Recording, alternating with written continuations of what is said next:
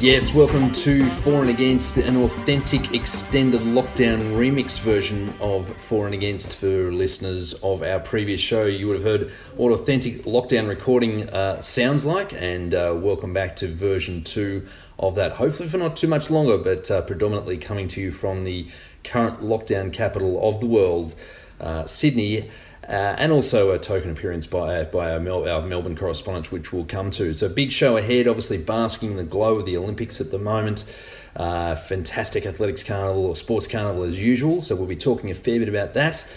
In the shootout covering rugby league, a little bit of cricket, maybe touch on the Euros if time, and we have a special appearance in our occasional It's Not Sport But We Like It segment where we delve into the world of competitive eating. Now, helping me to take us through all this, it's first of all Stephen Riley for the aforementioned Out of Lockdown Melbourne. G'day, Riles. I'm intrigued, Paul. G'day, Paul. I'm intrigued that you call this an extended and authentic show, as if our normal shows are somehow reduced and not authentic.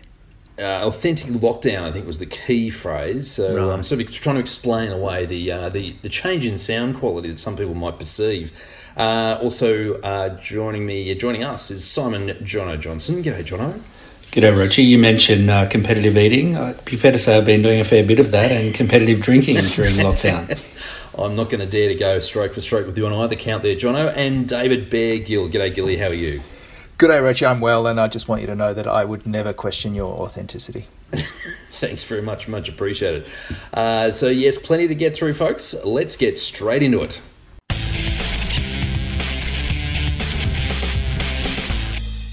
So the Olympics, it went ahead after all. Now look, some of you blokes will be pleased to know that I didn't actually have the time to go through the at the segment 2 shows ago where we spoke to sports lawyer Darren Kane and speculated as to whether Tokyo would in fact go ahead. I know there were some people amongst us that thought it wouldn't. Is anyone prepared to be honest? Yeah, really happy to say that. Yep, I said it would not go ahead. And my, I think the jury's still out as to no, whether it went ahead, Steve. No, it went ahead. But whether that was the right decision or not remains to be seen. We'll determine that in the next 20 minutes. Yeah, it was 2-2, wasn't it, Reggie? It was you and me. You and me saying it would go ahead, and Dave and Stephen being the naysayers. But it has gone ahead as we predicted, Reggie. We both stand corrected. I'm not sure that Riley's prepared to join you in that. But yeah, look, good to see, obviously, inevitably, despite the fact that it was 2-2, thanks, Jono, inevitably it went ahead. No great surprise. And when you looked at some of the numbers that we explored back then 2 months ago, how much money was there to be lost from the broadcasters and so forth, no great surprise. And look, as we stand, it looks to be that the protocols that they had in place working as much as we can tell so far. So we shall see. Fingers remain crossed. So look, it's obviously good to see it's gone ahead. I'm still struggling with them talking about, well, yes, 5 years ago, 9 years ago. It's just way out of sync. The numbers, it should be multiples of 4. I'm really struggling with that. Is it just me? It's the Tokyo 2020 Games, isn't it? They keep referring to it. Yeah. I mean, time is but an illusion in COVID times, so it's kind of appropriate, I think. Olympic time, doubly so. Now, anyone across the ratings, how's it gone publicity-wise? Is it rating the house down? In Australia, it's killing it. Yeah, so the opening ceremony, 2.12 million viewers, which made it the number 1 program of the year for Channel 7. And then I think day 4, which was a big swimming day, it was 2.75 million viewers. So a new 2021 audience high, which is translating into a couple of other big ratings bonanzas for Channel 7. So their 7 Sunday news program is also doing well. And I think in NBC over in the US is doing well. So despite all the naysayers, it's actually doing pretty well. That's not right. What are you talking about? It is down in the States. It's down in every way in the States. It's the opening ceremony was down, and the biggest stars of the games have pulled out. Simone Biles is out, so the gymnastics from now on is a disaster. The US basketball team is, playing practice games and losing, so that's a disaster. Australia is doing okay because, Sydney's locked down. I reckon that's about it. Look, I mean, I just want, and I think we said this on Twitter, I'm hoping that the Olympics goes on for as long as lockdown does, basically, because what else are you going to do? And the other thing, it's great for education. Great for the kids' education. Not just putting them in front of the TV and showing them how to win, but also coercing them to do their schoolwork before swimming finals start at 11:30 in the morning. It's fantastic leverage. Smart. Very smart. Mate, it's a powerful tool. I'll tell you one interesting thing about the coverage at the moment. The streaming of it is changing the way we think about the Olympics. I think people want to...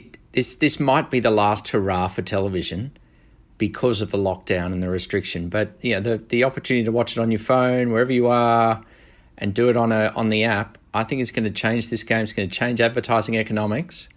And, it's different from now on. What do you mean is going to? It has. And is that we may be at the beginning of the curve, but this is not some future concept we're talking about now. It has begun. Because as you rightly point out, the streaming is quite a relevant factor, and the ratings may be down, and that's just TV. It's a bit harder, or they don't seem to be as public with how much people are streaming. But we're already there, Steve. It might be the beginning of the foothills of the mountain. Oh no, I'm saying it's TV's last hurrah. I think the only reason TV ratings are doing any good, and they are doing well in Australia, they're doing well, is because people are locked down, and the timing, absolutely. Yeah, time zone helps. Look, I don't think lockdown's got anything to do with it, frankly, or at least very little to do with it. The suggestion that TV won't have relevance in 3 years' time at the next Olympics is poppycock, frankly. Its utility may be eroded somewhat, or not utility.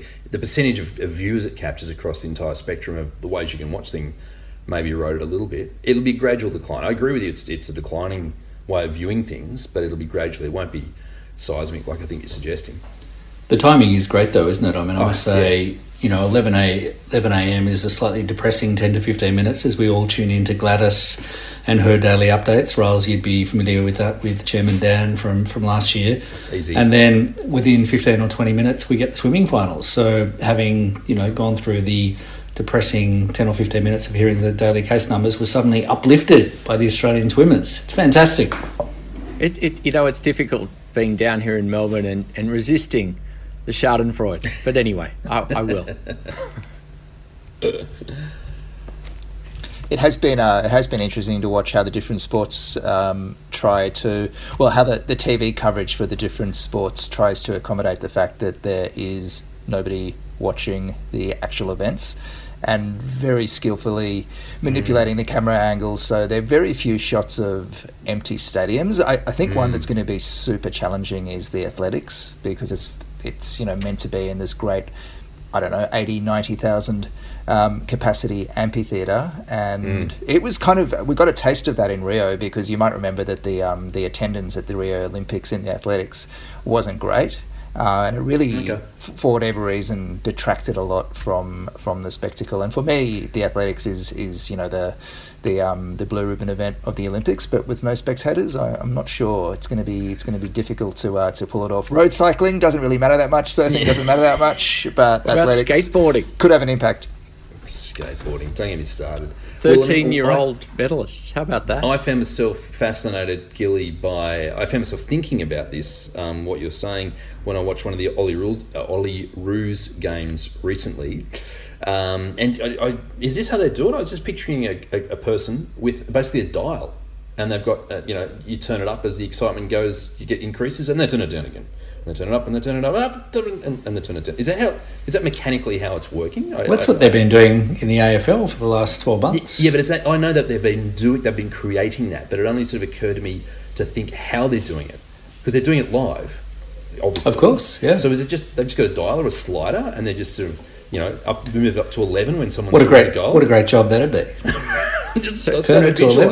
I just started visualising this person sitting at the sound desk with a slider or a dial. I take the dial in mind, just going up and down and up. So I think you're exactly right. There's a few companies claiming to do it. They're claiming that they're using AI to to understand when the crescendos of a game would happen, and that way it's natural. But I think you got it in one. There's a guy with the dial. Yep. There's a couple of moments where I thought, hang on a sec, you haven't quite got that there. So maybe the AI is not quite perfect. I must say the Channel 7 commentators probably need a bit more up to 10 or 11. I find the commentary a little bit low-key. Thorpe, Basil, it's not really doing it for me. Where is Bruce? Where is, in years gone by, Daryl Eastlake? As we know all too well, Jono, from sitting in our living rooms instead of a studio, it is harder to get ramped up when you are not there. And I think in fairness to the commentators, I didn't really grasp the fact they weren't there until Channel 7 released that footage of Basil and Thorpe commentating, I think Titmus's first goal, I think it might have been. In front of the screen. They're just sitting at the desk, in some corner of the studio in Melbourne, I think they're running it out of. So I think you're being a bit harsh, Simon. I think Thorpe, every time he makes a technical comment, you sort of watch the next lap and you go, oh my God, he's right. Oh my God, he picked. He's right. He's just brilliant. I just miss Daryl Eastlake. I'm a simple man. We're missing the guy. I miss Bruce and Daryl. Yeah, you're right. Oh dear. Well, look, Steve, you alluded to this a little earlier. The other person we're missing from the tournament is the US gymnast Simone Biles in something of a surprise, a shock, I suppose. Citing, initially it was portrayed by the US Olympic team as a medical issue, and she came out pretty promptly and said it was a mental health issue. So a very interesting extension, I suppose, if that's the right word, of the movement that is upon us, where mental health is a legit reason to be open and honest about your struggles, and a reason to pull a pin. Absolutely. Look, I think there's three people we should contrast when we talk about this. There's Simone Biles, who has done the most unexpected thing, and when she's jumped through the air, lost track of where she was, and then realised that her head just wasn't in the game. And this, then we'll come back to her. Then there's Naomi Osaka, who lit the flame, but got knocked out in the third round, and talked about the pressure of being the face of the Olympics. And I think Simone Biles would be the same over in the States, where really it's just athletics, swimming and gymnastics, and US and basketball. And then there's Novak Djokovic, who he's so wise and always wants to share his wisdom, and talked about pressure being a privilege. And it was interesting to see the contrast. I don't think he meant to lack empathy, but he's sort of what was implied was that you train to handle the pressure. He's trained himself to handle all the pressure, the brickbats, the good times, the bad times. And maybe it's easier for him to do. I mean, you've got to put Osaka aside here, because I suppose she's in the same boat as Djokovic in the sense that they're playing all the time, so they're used to this. Simone Giles is on the big stage once every 4 years. I suppose there's also 5 years of pent up pressure, and there's only there's only 30 seconds in which to get it right or wrong, and your entire preceding Olympiad, whether it be 4 or 5 years, is down the drain.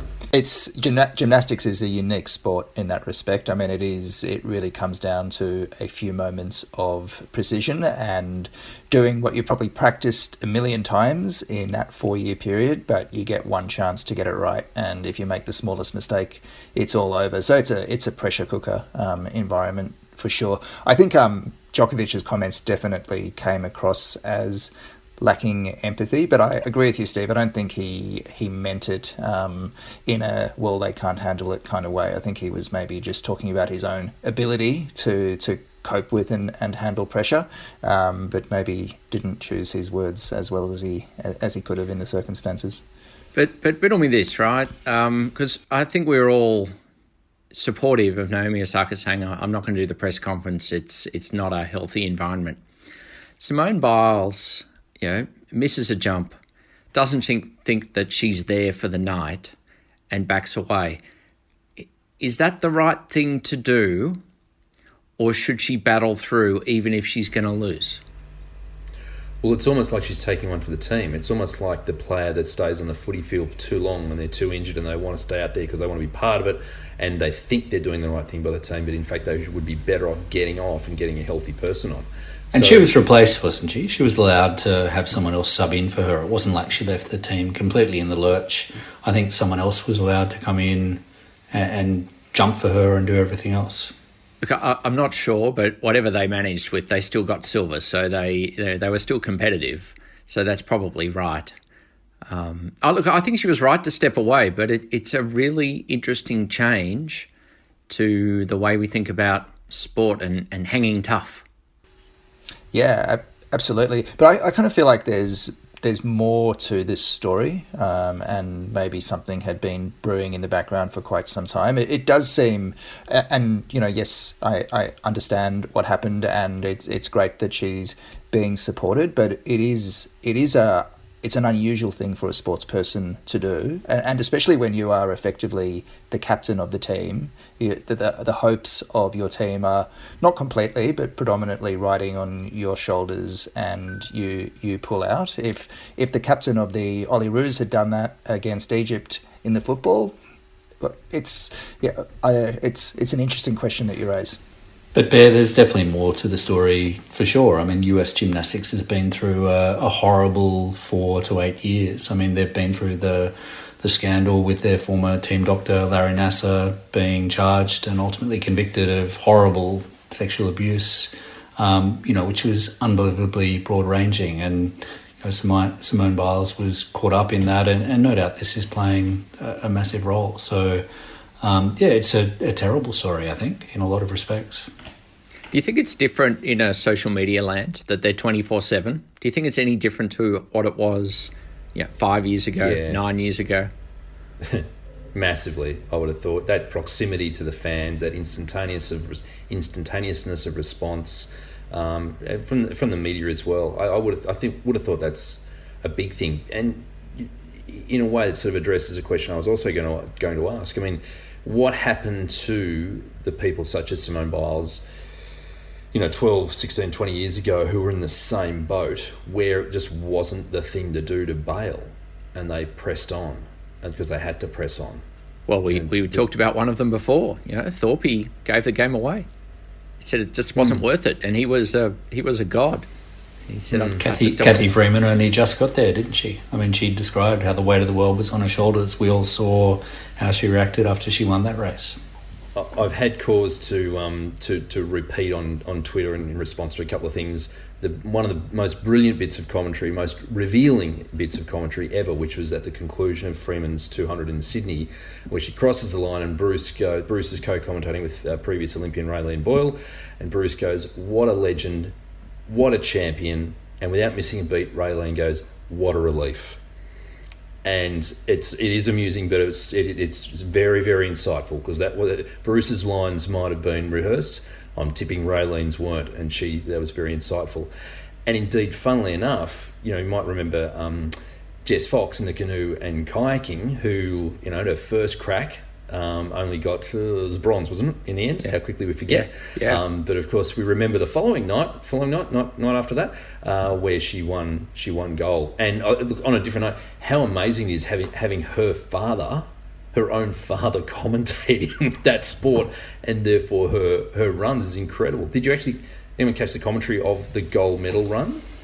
Didn't see it. No. Talk us through it, Paul. Talk us through it. Do yourself a favour and go and watch the whole thing, because it's a commentator's name, forget the broadcaster, I forget who it is. Apologies to that person, but Mr. Fox. I'm not sure what his first name is, but it's got Olympian down the bottom, and for the first, I reckon, half of the run. That's an exaggeration. First quarter of the run, which goes for a minute 10 or something, there's silence. There's no commentating. And then sort of, they finally get up and running, and then she wins the gold. And he's trying to maintain the level-headed, I'm commentating here. And then the broadcaster is just egging him on. So how does that feel? Is it, joy, triumph, et cetera, et cetera? And he says relief before he starts going into what a beautiful paddler and a beautiful person. And yep, and then you can just sort of tell he breaks down into tears with the mic off. It's amazing. It's terrific. But yeah, so plenty of pressure around for those athletes. So, But, you introed the show talking about the glow of the Olympics. I think once it got going, I think the press has really jumped in there. The newspapers have jumped in there. But I'm not sure a month ago we had all the swimmers' names in our heads. You know, the way we have in previous... We never do. What are you talking about? Oh, I think we do. There's a bandwagon, Rolls. We're jumping aboard. Settle down. About 3 minutes after the opening ceremony, all aboard. I know what Steve's talking about, but I think we have to go back about 3 decades to remember that, when our parents bought us like the Olympic Almanac, and like you read that thing from front to back about 85 times before the Olympics, and you knew the East German who was favourite to win the 67.5 snatch and jerk or whatever discipline of weightlifting it was. Those days, do you know what I find difficult, and this makes me feel really old, but finding out when what I want to watch is actually on. Like the schedule just completely bamboozles me. So Dave, you're not good with the diary at the best of times.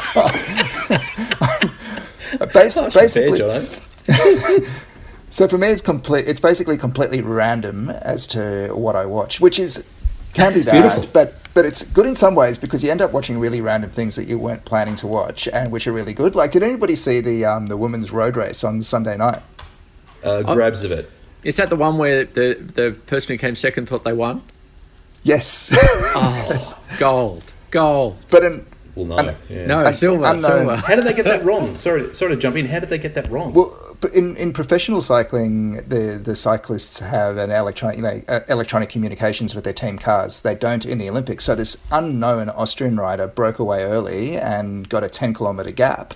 And they knew that there'd been a breakaway, but there were 4 riders. I guess the peloton thought there were 3, and they caught the 3. So they thought, we're on here, we're going for gold. But there was this Austrian girl who was another kilometre up the track, and she won. And it was fantastic, because she was it was a great Olympic moment. She fell off her bike. She could barely breathe. She was crying, sobbing, laughing.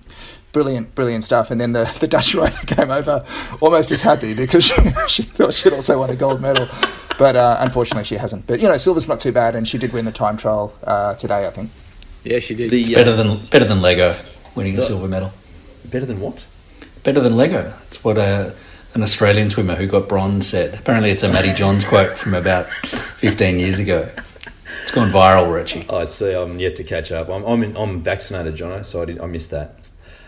The thing about the cycling for me as a rev head is seeing the Fuji motor racing circuit, which they've been making use of a fair bit, and it's not until you watch cyclists go around a racetrack at 60 kilometres an hour you realise how damn fast race cars are going. It's very pedestrian watching bikes go around a track, obviously, but it's quite the contrast. Anything more to say about athletes and the pressure they're under, or are we happy to leave them alone at this point? Surely that's enough. I think that is enough. But we're keen to come back and talk a little bit more Olympics a bit closer to home.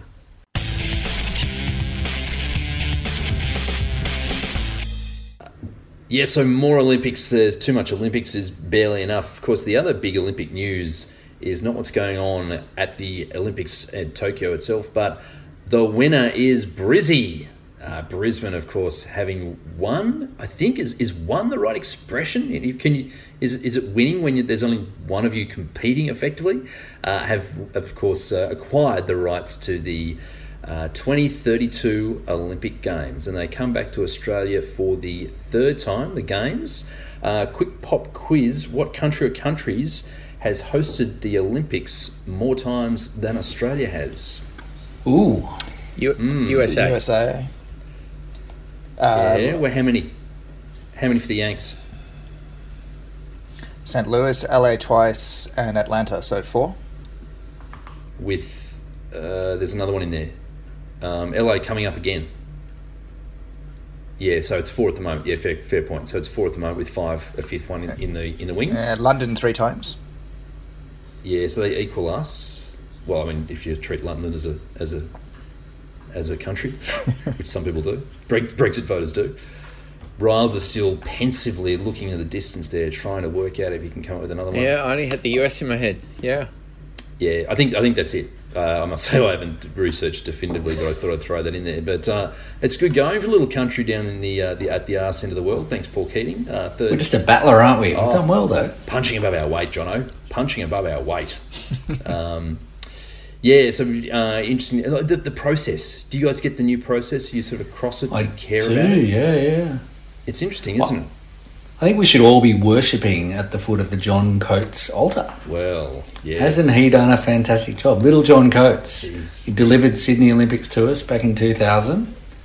He's done the same. He's the key lieutenant to Thomas Bach, the president of the IOC. But yeah, did you read?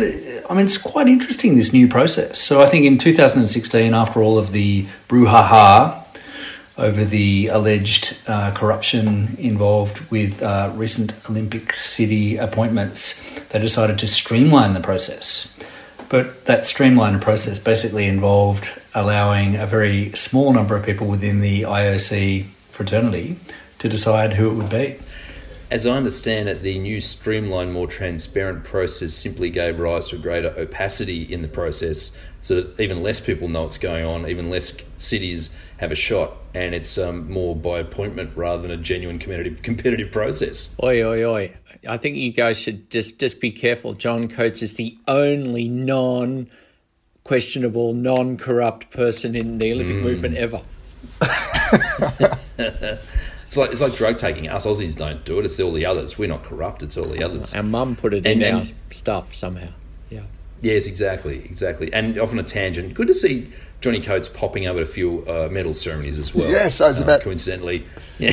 he has the Midas touch. Australian wins a gold medal. Oh, it's John Coates. Yeah, fancy that. But back to the point in hand, I mean, Jono, you were talking to us just before we went to Digits. It's not just within Australia that his reputation is as it is. It's also acknowledged around the world. He's vice president, isn't he? One of the vice presidents of the IOC. He's got a number of roles. So he wears many hats, Johnny Coates. He's very Machiavellian. So I think he's got 4 hats, maybe 5. So he was the IOC's liaison officer for the Tokyo Olympics, so basically in charge of making sure the Tokyo Olympics took place. But at the same time, he was the head of the AOC, the Australian Olympic Commission. Whilst also doing those 2 jobs, he led the IOC's legal commission, so their legal function, and at the same time he headed up the Court of Arbitration for Sport. Yes. So 4 different hats. He was doing very well. Nothing like separation of powers at the top end of the IOC. Well, you did mention before how opaque the process was. There was a German politician, when he found out that Brisbane had got the nod for 2032, who said that the outcome could hardly be surpassed in terms of non-transparency. Fair enough. Yeah, I mean, it's a curious system. I mean, it's designed obviously to reduce costs so that you don't have 5 or 6 cities splurging massive amounts of money right up in decision time, fating IOC delegates and so on and so forth. And I think it's well documented now that in 1992, 1993, Sydney did what it needed to do to win the games. It's... Well, he did. I mean, Coates admitted, didn't he, back in the early 90s, that he'd paid, or the AOC had offered inducements worth, I think, $70,000 to a couple of IOC members from Africa on the eve of the host city vote. And Coates was quoted as saying, well, we didn't win it on the beauty of the city and the sporting facilities we had to offer on their own, and we were never going to. So he did what needed to be done. Well, they only won that one by a vote of 45 to 43. So, if you judge it by the result, yay for Johnny. And, the Sydney Olympics was a triumph. So, again, if you judge it by the ends and not the means. But tell me, are we celebrating Brisbane getting the games or not? Yeah, I mean, kind of. Look, I mean, as a Sydney sider who went the best games ever, it's a bit sort of, how can that be topped? But look, I'm sure we'll get up there. It's still 11 years away. My kids will be right in their athletic prime, the beginning of their athletic prime. So we're already hatching a plan for my daughter to be a gymnast. One of the boys wants to be a water polo player. Seriously. He's 5 years old. I don't think he quite realises the aerobic necessities of that sport. I think that's a sport where I'd be good for 30 seconds, then I'd probably need rescuing. Well, he'll be too old as long as to be a skateboarder. Well, very much so. As long as Anastasia's not the premier, I'm okay with it. Oh, come on. By 2032. Keep politics out of sport, Jono. That's good. I want to know what's happened, whether Matilda is still going around. From the Commonwealth Games in '82, was it? Yes, exactly. The '82 Commonwealth Games mascot, that 10-foot high paper mache thing that they wheeled around. The kangaroo. Yeah, and it had the mechanical blink. Do you remember that? That's right. You could blink. Wink. Sorry, not blink, wink. Yeah, so hopefully Matilda is in mothballs out there somewhere and she can get... Matilda will be 50 years old, I would have thought. Yeah, well, will be for those games. Is that right? Yeah, will be for those games. I think that'd be appropriate. If Brisbane 2032 can outdo Brisbane Commonwealth Games 1982, then it would have done well. I mean, Rob De Costello won the marathon, Raylene Boyle won the 400. Remember that? It was fantastic stuff. To your point earlier, Gilly, about there was a time where we knew every detail about everything and we don't these days. I'm pretty sure during the '82 Commonwealth Games, I'm pretty sure I watched the lawn bowls quite a bit. Oh yeah, that's part of the beauty of the Commonwealth Games. But we digress. Other people, enthusiasm for the games? Are you already planning for what your kids are going to be good at?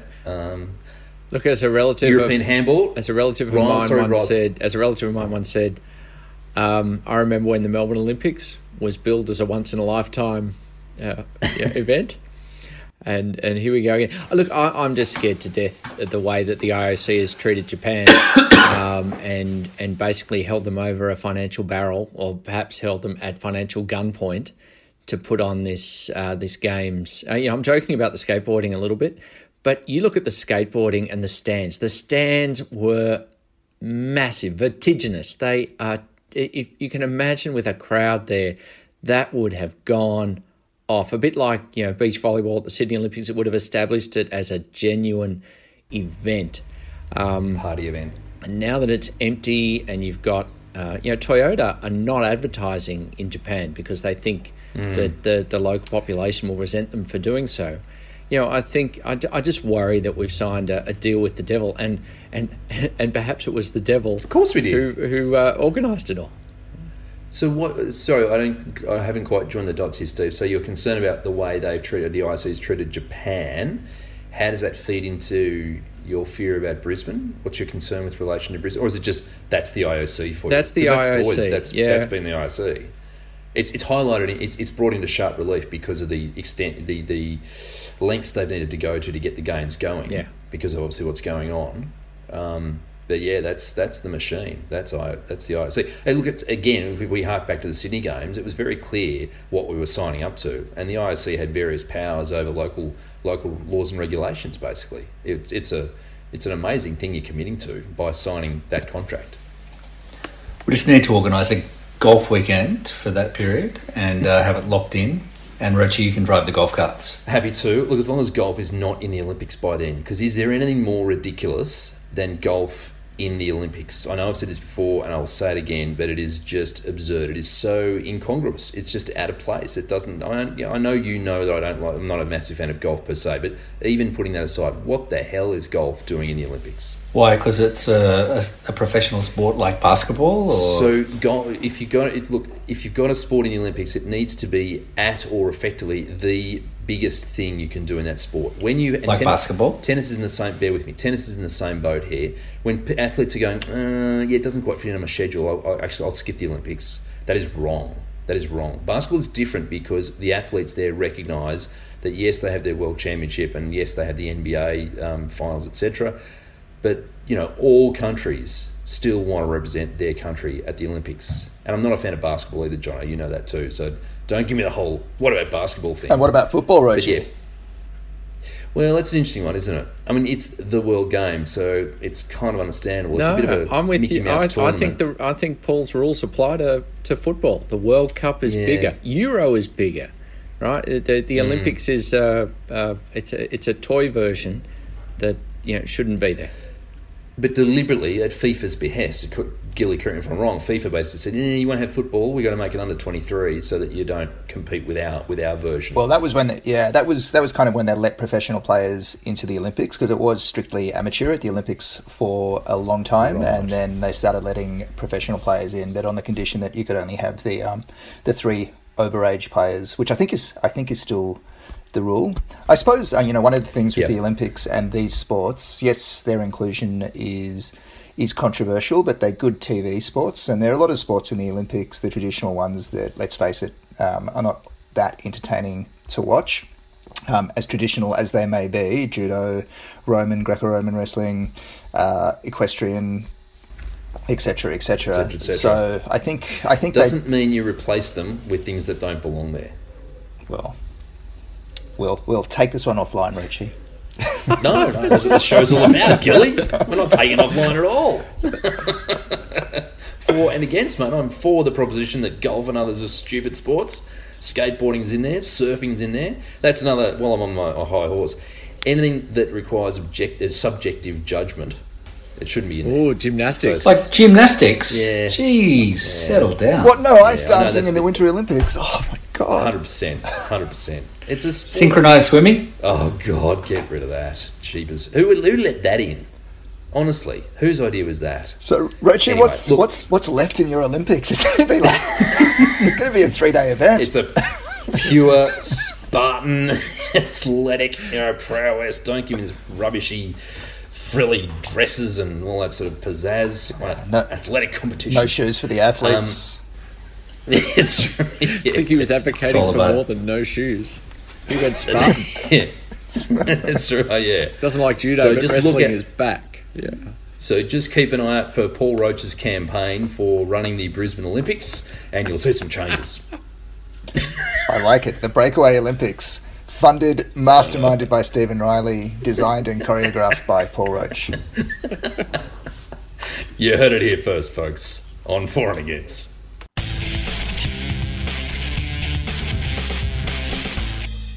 Alrighty, so on to the shootout now, where we cover a few more other topics in short fashion. I want to talk about rugby league first of all. Interesting move by both Australia and New Zealand to bail on the Rugby League World Cup, due to be held in England. Correct me if I'm wrong, folks. Over that part of the world in later in this year. I think it might be October. And Jono was very interested to see a chap by the name of Simon Johnson. My namesake, Yes. brother. Exactly. Namesake Simon Johnson had a few things to say about the ARLC and the NZRL when they announced they were pulling out sometime in sort of mid to late July, branding them Selfish, parochial, yes, and cowardly. You read the same article as me, presumably. Yes, it is, of course, based in the UK, happening later this year. So I don't know. I think he's just sour grapes. I don't think he realises we're from a countries where our vaccination is not that great, and we go into a country where there's 130,000 people who've been killed. Easy, Rochi. There's two sides to this story. Come on. Simon Johnson knows what he's talking about. As they all Both do. that one and this one. As they all do. So let's just give that a little bit of thought. I mean, it's a unilateral decision by the Australian Rugby League and the New Zealand Rugby League in circumstances where we've sent our cricketers to the West Indies, we've sent our Olympians to Tokyo, the Wallabies are off to New Zealand and then to Europe in October. Why have we suddenly decided we can't send the Rugby League players to England? Well, I think it's a bit outrageous. None of those destinations have had high death rates, by the way. Hey, but, Rochi, we sent that's complete poppycock. Jamaica? we sent Dan No, Ricciardo she to went of her own Silverstone. accord. Yeah, thanks, Riles. What was that, Gilly? Sorry. We sent Dan Ricciardo to Silverstone in the midst of 140,000 coronavirus ravaged Englishmen. He was fine. Yes, that's true. I don't think He was probably vaccinated. and I don't think he mixed too much with the people. But anyway, Look, I think I it's think- an interesting thing here. There's clearly something fishy going on. Peter V'landys was one of the boldest movers, saying that the show must go on. Last year, in the height of the first real go round for COVID, I think there's I don't know what it is. If there's not enough money, or he's trying to protect the players. If it's the latter, perhaps good on him. It's interesting he's not saying as much. The thing is, they're talking about postponing it for 12 months, but that's not a practical reality because in 12 months, the Commonwealth Games will be happening and there's the FIFA World Cup as well. So there's no window for the Rugby World Cup to happen. So basically, it's come down to the Australian Rugby League and the New Zealand Rugby League unilaterally cancelling the World Cup. Are we okay with that? I'm fine with it because it's going to give us a very entertaining World Cup because England will go in as raging hot favourites and they will find an incredibly imaginative way to somehow lose. Like maybe not even make it out of the group stage. So I'm looking forward to it. Lebanon beats them 12-8 in the last group. Go Tonga. Boil over at Old Trafford. The USA. Oh, fantastic. Look, I mean, the other component to that story, I mean, you say unilaterally, Jono, it's interesting that the heat that they're getting, that that officialdom's getting within Australia, and I think in New Zealand as well, is that there was no consultation with the players. The Rugby League Players Association was a little peeved that they weren't consulted in this, and, you know, the suggestion is that plenty of players would have been keen to go. So they also apparently only gave 4 minutes heads up to the organising committee before they released their press release, so pretty poor form. Fair enough. Oh well, there you go. With a bit of luck, go Lebanon in the Rugby World Cup later this year. Look, the IPL, it's some interesting things going on in cricket and specifically the IPL. I always love it when the American sports media discover things that the world has known about for a long time. I sort of watched with a lot of interest maybe 12 months ago where the Supreme Court allowed the US Supreme Court allowed betting in sport, and so it's quite funny watching all the hullabaloo around the US sports adapting to betting being allowed. But they've discovered the IPL, and I think that I read somewhere that it's basically to Disney Plus, so one of the streaming services over there, and I'm pretty sure ESPN's under the Disney banner, is it not, people? I'm pretty sure it is. It is, but it's the Star Plus brand over in India. Oh, okay, right. I've misread that. Gotcha. Not Star Plus, Star India. Yeah. Yeah. Okay. Gotcha. Yeah. But it's, I mean, the value. I mean, I know we talked about this. Was it last show or the show before about the numbers around the IPL? It's just amazing, and to carry on that conversation, it looks like they're looking to expand to 10 teams, which they reckon will bring in almost $270 million for each of the current IPL teams, if I understand that correctly. The numbers around this thing are unbelievable. Well, if you believe the rating, something like 44% of India watch the IPL in some way, shape or form. That's 500 million with a B, 500 million people watching the game. That's almost the world game right there. Well, it's a lot of gambling happening as well. Yeah, but it's when you say the world game, I mean, there are more eyeballs now on the Indian IPL, if you believe some statistics, than there are on English Premier League football. So 3 billion people watching IPL in an IPL season, which only goes for it's a few months, really, 6 weeks. Very very short event. So the potential for growth with the IPL from so many different dimensions is huge. The competition can be lengthened and expanded. It's nowhere near saturation point in terms of how big it can get as a competition. And then you're going to have a growing TV audience in India, and that audience over time is going to be comprised of people who are becoming wealthier and wealthier and worth more and more from an advertising perspective. So I'm sure the American investors know very little about cricket, but they do know a good thing when they see it. Yeah, I mean, the article I read, there's a group called Redbird Capital who I'm pretty sure have stakes in Boston, the Red Sox, and maybe even Liverpool. Gilly, yes, no, maybe, not sure. But they've got a finger in a few sporting pies, and they've just taken 15% of the Rajasthan Royals, valuing it at $255 million, that club, with that taking that stake. So it's unbelievable. But yeah, as I say, it was just sort of half humorous with the Americans now having their eyes opened to Premier League cricket. So good luck with those investments, guys. I'm sure you'll make plenty of money out of it, just like you're supposed to. That's what IPL is all about. And finally, on the shootout, we dragged forward the It's Not Sport But We Like It file, which we bring up every so often. I want to talk about the world of competitive eating. Yes, you heard it here first, folks. And I was inspired by an article, or an email I read, actually. that drew this to my attention. It's from it's an email from Huddle Up is the name of the group that sends out a. Well, I'll read this to you. Every morning, I write an email discussing the business and money behind sports. Huddle Up. However, this particular article is a little bit outside his hitting zone. It is about the competitive world of the world of competitive eating, and in particular, a guy called Joey Chestnut. And I did love that surname, given the. It's not for real, surely. Maybe I hadn't thought of it like that, but perhaps. Basically, he has won a hot dog eating contest.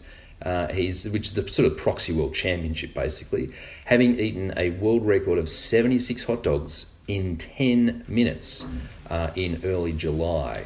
So I'd be okay with the dog, but what do you do with the bread? Like the bun? It's the bun as well? 76 buns? I presume so, because in this, what I'm reading, and it describes the nutritional information of the 76 hot dogs with buns. And wow. There's a lot of calories and a lot of argument. Carbs. It's a what? Is that supposed to be a dry argument? You'd have to hydrate a lot to eat 76. He must have hot dogs and buns. Be able to generate incredible volumes of saliva just to swallow that much bread. But I was interested by the photo of Joey Chestnut. He looks quite well. You wouldn't call him overweight. Lean. Yeah, lean. He's kind of whipped. Yeah. True. Yeah. He must do a lot of running. But he doesn't make money much out of prize money. There's a little bit of prize money floating around. Or he does compete plenty of competitions, so he makes a bit. But he makes his money from endorsements. They reckon he's worth $2 million. Now this guy has won the Proxy World Championship for all but one of the last 15, basically. How do you train for it, Reggie? What are you doing? Do you eat like 15 or 20, or how do you? That's a good question. Rev yourself up for it. Yeah, you'd have to taper for it, wouldn't you? I would have thought so. And is it like, when you're trying to run a marathon, you don't really run a whole marathon, that last few Ks is just on adrenaline? Maybe you only really eat 50 hot dogs? And then the last 26 just on the day. The blaring music, the cheering crowd, egging you on, just the heightened adrenaline. I don't know, maybe that's what it is. Keep eating, Joey, keep eating. This does bother me every Olympics. You look at the sprinters, right, running 100 metres, and they train for that burst, for that sudden surge of energy, and they just have to run for 10 seconds and that's it. Our swimmers, and who are sprinting for 50, 100, even 200 metres, 5 a.m. every morning, they're doing laps, lap after lap after lap. Now we could take approach number 1 to hot dog eating. Really smash it in there, get that intensity up, or we could just do a couple of hours of easy hot dog eating, get the technique right, just knowing that under pressure it'll hold. And Bill, Richie, are they allowed to have condiments? I'm really quite intrigued. So, because I think if there was some mustard and some tomato sauce, I could do, I don't know, I reckon I could do 40 or 50. 76 is fair play. I reckon I could do. I was going to bring up condiments because I do know you love your condiments. When the barbecue happens and the condiments tray comes out, your eyes do light up. So Joey, part of him being worth a lot of money is he has his own line of condiments. Oh, nice. Yeah, for hot dogs, brats, sausages, wings, sandwiches, and more. Wow. So it's not clear from the article I've read whether or not you're allowed to BYO condiments, or whether there's some some state sanction, not states, it's the peak body of competitive eating, whether they sanction certain condiments. It's not that clear. Wow. But, maybe that's research for next time. Condiments, if you bring your own condiments and they've got extra lubricant, that's not on. Yeah, I can see that. Yeah. Right, extra chili, so you sort of create more space in your system. So, Gilly, get us out of here. It's good to see that he really is the Michael Phelps of eating, because he it's not just hot dogs with Joey Chestnut, and he has world records in hard-boiled eggs, pulled pork sandwiches. How many? 45 in 10 minutes. And this was the one that I found the most disturbing. Twinkies, 121 in 6 minutes. Wow. So what's it's a chocolate bar, is it? The Twinkie? No. No? What's a Twinkie? It's a yellow confectionery thing. It's a US thing. It's I a little... I realise that. I just don't know. Can't picture it. despite having spent some time over there. What Also, I don't chicken get, wings. Dave, Chicken wings, Oh, 413. I saw that chicken wings actually. How about the bones? Sorry, Ross, but chicken wings, bones are going everywhere. You die doing that A potentially. lot of technique how in much the left chicken over? wing. It's okay. I looked at that list of his records. What intrigues me is the hard-boiled eggs, 141 in 8 minutes. Pulled pork, 45 in 10 minutes. Twinkies, 121 in 6 minutes. And what was one you just... Chicken wings, 413 in 12 hours. That sounds wrong. But I don't understand why there's not a standard time for eating competitions. I'd go the wings. That is a I'd good take call. him on the wings. Yeah, maybe we should have a bit of practice, Jono, because I don't mind the wings. I reckon that'd be interesting. Clearly this is a topic that's engendered some interest. And look, you might recall me earlier. Look out for my push to run the Brisbane Games in 2032. Look out for competitive eating at Brisbane 2032. On to red card, yellow card, our favourite part of the show, where we shine the light back on misdemeanours or something similar of sporting people or sporting organisations, things they'd rather forget about, but we're very happy dragging them back into the spotlight and giving them a red card or a yellow card depending on the severity of their transgression. Riles, how about you start us off? So I am going to nominate Wimbledon. Ooh. Now, Wimbledon Do go on. should be in our good books. I think the Olympics is going to enjoy a surge of popularity in Australia because we have won a bunch of medals, and there's nothing we like better than the bandwagon, as you guys pointed out.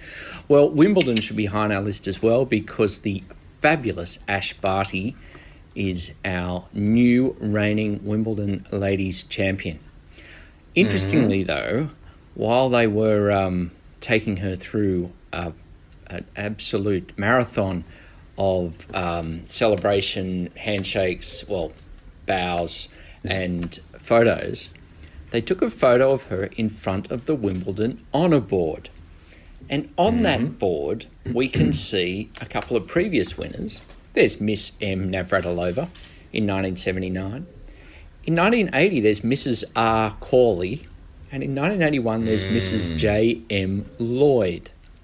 Both of whom you I might did know see better this. as Yvonne Goolagong and Chris Evert. But whose husbands... Sorry, Riles, you're telling the story. You've got it exactly right. That they are their husbands' names. And just outrageous. But Steve, aren't you being woke? And this is a word I'm still grasping what the real meaning of that word is. But I think it's a good idea to use that word because it sounds like I know what I'm talking about. That was 40 years ago, Steve. That's just the way it was back then. You can't apply today's standards to what was going on in 1979, mate. Well, that might be so, Paul, but you can take the honour board and rewrite the names any time in the last 40 years and get it right. That's rewriting history. That's censorship. You can't do that. Oh, God. For the Anyway. moment, I just want to tell our listeners he's not serious. Yeah. Three quarters not serious. The transcript doesn't outrageous. read well for you, Richard. Super red It's card. all context. You got to hear the voice. Red card. Red Wow, that's a bit harsh. Okay, Jono, what about yourself, mate? Oh, Richie, I'm just going old school. Rugby league, COVID bubble breaches. We've had our fair share of COVID bubble breaches. They're a run of all. Can you imagine, 18 months ago, COVID bubble breach? Would you have ever used that expression? But we all know what that means right now. Has Willie Mason breached a bubble? I mean, that would be nice. He needs to. He really does. And Bubble Brendan whaling. Favola. Yeah, exactly. Look, I reckon this is one of the worst bubble breaches. So it's one that we all know very well, sadly, and it's the St George Illawarra Dragons, who decided to have a house party at Paul Vaughan's house. This is in the middle of one of the worst COVID outbreaks, harsh lockdown in Sydney, and 12 Dragons players thought it would be a good idea to rock up to Paul Vaughan's house, have a bit of a party, a few beers, loud music. Of course, one of the neighbours decides to call the police. Police rock up. They find 10 or 12 people getting stuck into the beers, some music, and people running away, some people hiding under the bed. Massive fines, suspensions. Paul Vaughan loses his contract, and what a bunch of clowns. Would that be red V's under the bed? Yeah, well documented and obviously, befitting the colours we've already referenced, a straight red, surely, Jono. I think so. what more to say? Clowns. Gilly, what about yourself, mate? Red card, yellow card nomination. Rochi, this one's for you. It's your favourite Formula One driver, Lewis Hamilton.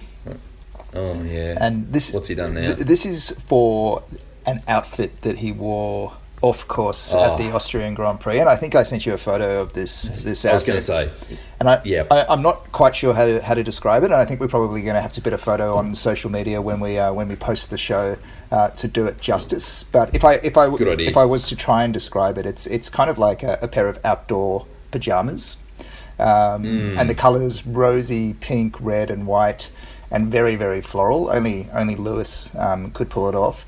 Very floral. Matched with a pair of designer high tops. So I did a bit of research into what he was actually wearing, and it's surprising how easy it is to find these things out on the internet.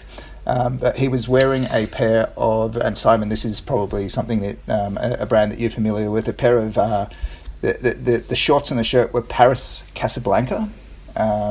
Oh, nice. Yeah, cool. Yeah, and those together cost about €1,000. I'm sure Lewis didn't pay a cent for them, but that was €1,000. And the high tops were from Alexander McQueen, and those could be yours tomorrow, Rochi. 1,500? 2,000 Australian. Ooh, yeah, okay. Yep. I'm glad you blanched at that, Jono, because your face didn't miss a beat when you're going, oh, nice, at Paris Casablanca. Go on, Riles. I was just going to say, look, for some time there's been a little bit of rivalry between Dave and Simon about who is the fashionista on the show. And I think Dave just disqualified himself. All of a sudden he became an old man that can't keep up with the fashion. I think you're absolutely right, because the kind of fashion websites gave him thumbs up for the outfit. So yeah, I'm yesterday's man when it comes to fashion. And look, I'm still getting over you wearing your pajama shorts that time we did Brekkie Radio back in the mid 2010s. Remember that? That was that was straight out of the Lewis Hamilton playbook. Were they Alexander McQueen's? No, they were Paris Casablancas. He was ahead of his time. So we're giving Gilly a yellow, obviously, and Lewis a red. I'm happy giving that a red. Yeah, it's a bit harsh, I think it's a red card. Good, excellent. Okay, look, I've got another red card coming up here in my books. It's golf. Jono, I know you love talking about golf, and I do too when I'm bagging it out, and here we go. So you'd be aware that it's been tough times in Australia and indeed the world with this pandemic-y thing, and government's been handing out money under the guise of JobKeeper to keep struggling businesses who employ battlers afloat. Well, the exclusive Australian Golf Club, and I'm reading from none other than the Australian Financial Review here. Careful, Richie. Thank you, Michael Rodden. Pocketed $1.5 million of JobKeeper funds, despite a rise in their profit and also revenue. So I don't know what's going on there at the Australian, because I gather that their members are not battlers and the like, and indeed their financial numbers improved over the last 12 months or so. So along with Harvey Norman, here's another organisation that has been the beneficiary of government largesse without actually needing it. All they're doing, Rochi, is trying to keep people in work. It's tough times over there at the Aussie. It's a very expensive round of golf for those that can play over there.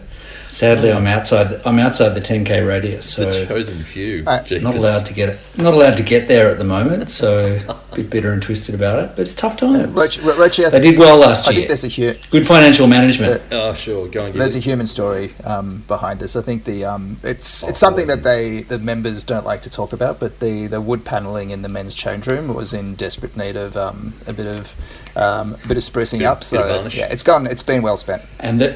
Right, and look, the locker rooms. I mean, the gold plates on the names, they needed to be polished up a little bit more, and required a bit more time, I think, Reggie. I tell you what, I want to. I'm looking for a career change. I want to pick up the chief executive and course superintendent gig at the Oz, because this person gets paid $635,000. He's a good man. That is more. They need to be. That is more than most a lot of ASX listed CEOs get paid. What justifies that, Jono? What does this person do? I'm not sure I'm in a position to comment on that, actually, but he's yes. He's doing a wonderful job, I must say. Those gold nameplates don't polish themselves. That's right. The truest greens in Australia. I realise that some people here might need to recuse themselves from this, but I'm all I can say, Richie, about this is, as a result of the pandemic, I have been reduced to putting on the Royal Castle Cove greens. I played at Royal Castle Cove yesterday. I heard that. For the golfers amongst us, that's a come down. You poor thing. It's pretty rough. It's outrageous. Outrageous. The snobbery on this show, it needs a bit of woke. That's what it does. Not wrong. That's why I brought it up, to out Jono. So it's a red card for the Oz, and it's potentially a red card for Jono too, frankly. I think so. I'll take it. Yeah. Look, I'm glad we have agreement on that, because that brings us to the end of the show. A bit of an Olympic special, obviously. So it leaves me simply to say farewell to Stephen Riley. See you, Riles. Farewell, Paul. Farewell, everyone. To David Gill. See you, Gilly. See you guys. Just going to watch some clay pigeon shooting. Oh, excellent. That's Simon. Jono Johnson, see you, mate. Thanks for being part of the show as always. Gold for For and Against. Indeed. It's goodbye from me, Paul Roach. Don't forget to follow us on Twitter at @ForAndAgainst_. And we'll do it all again in another month's time. Until then, it's bye for now.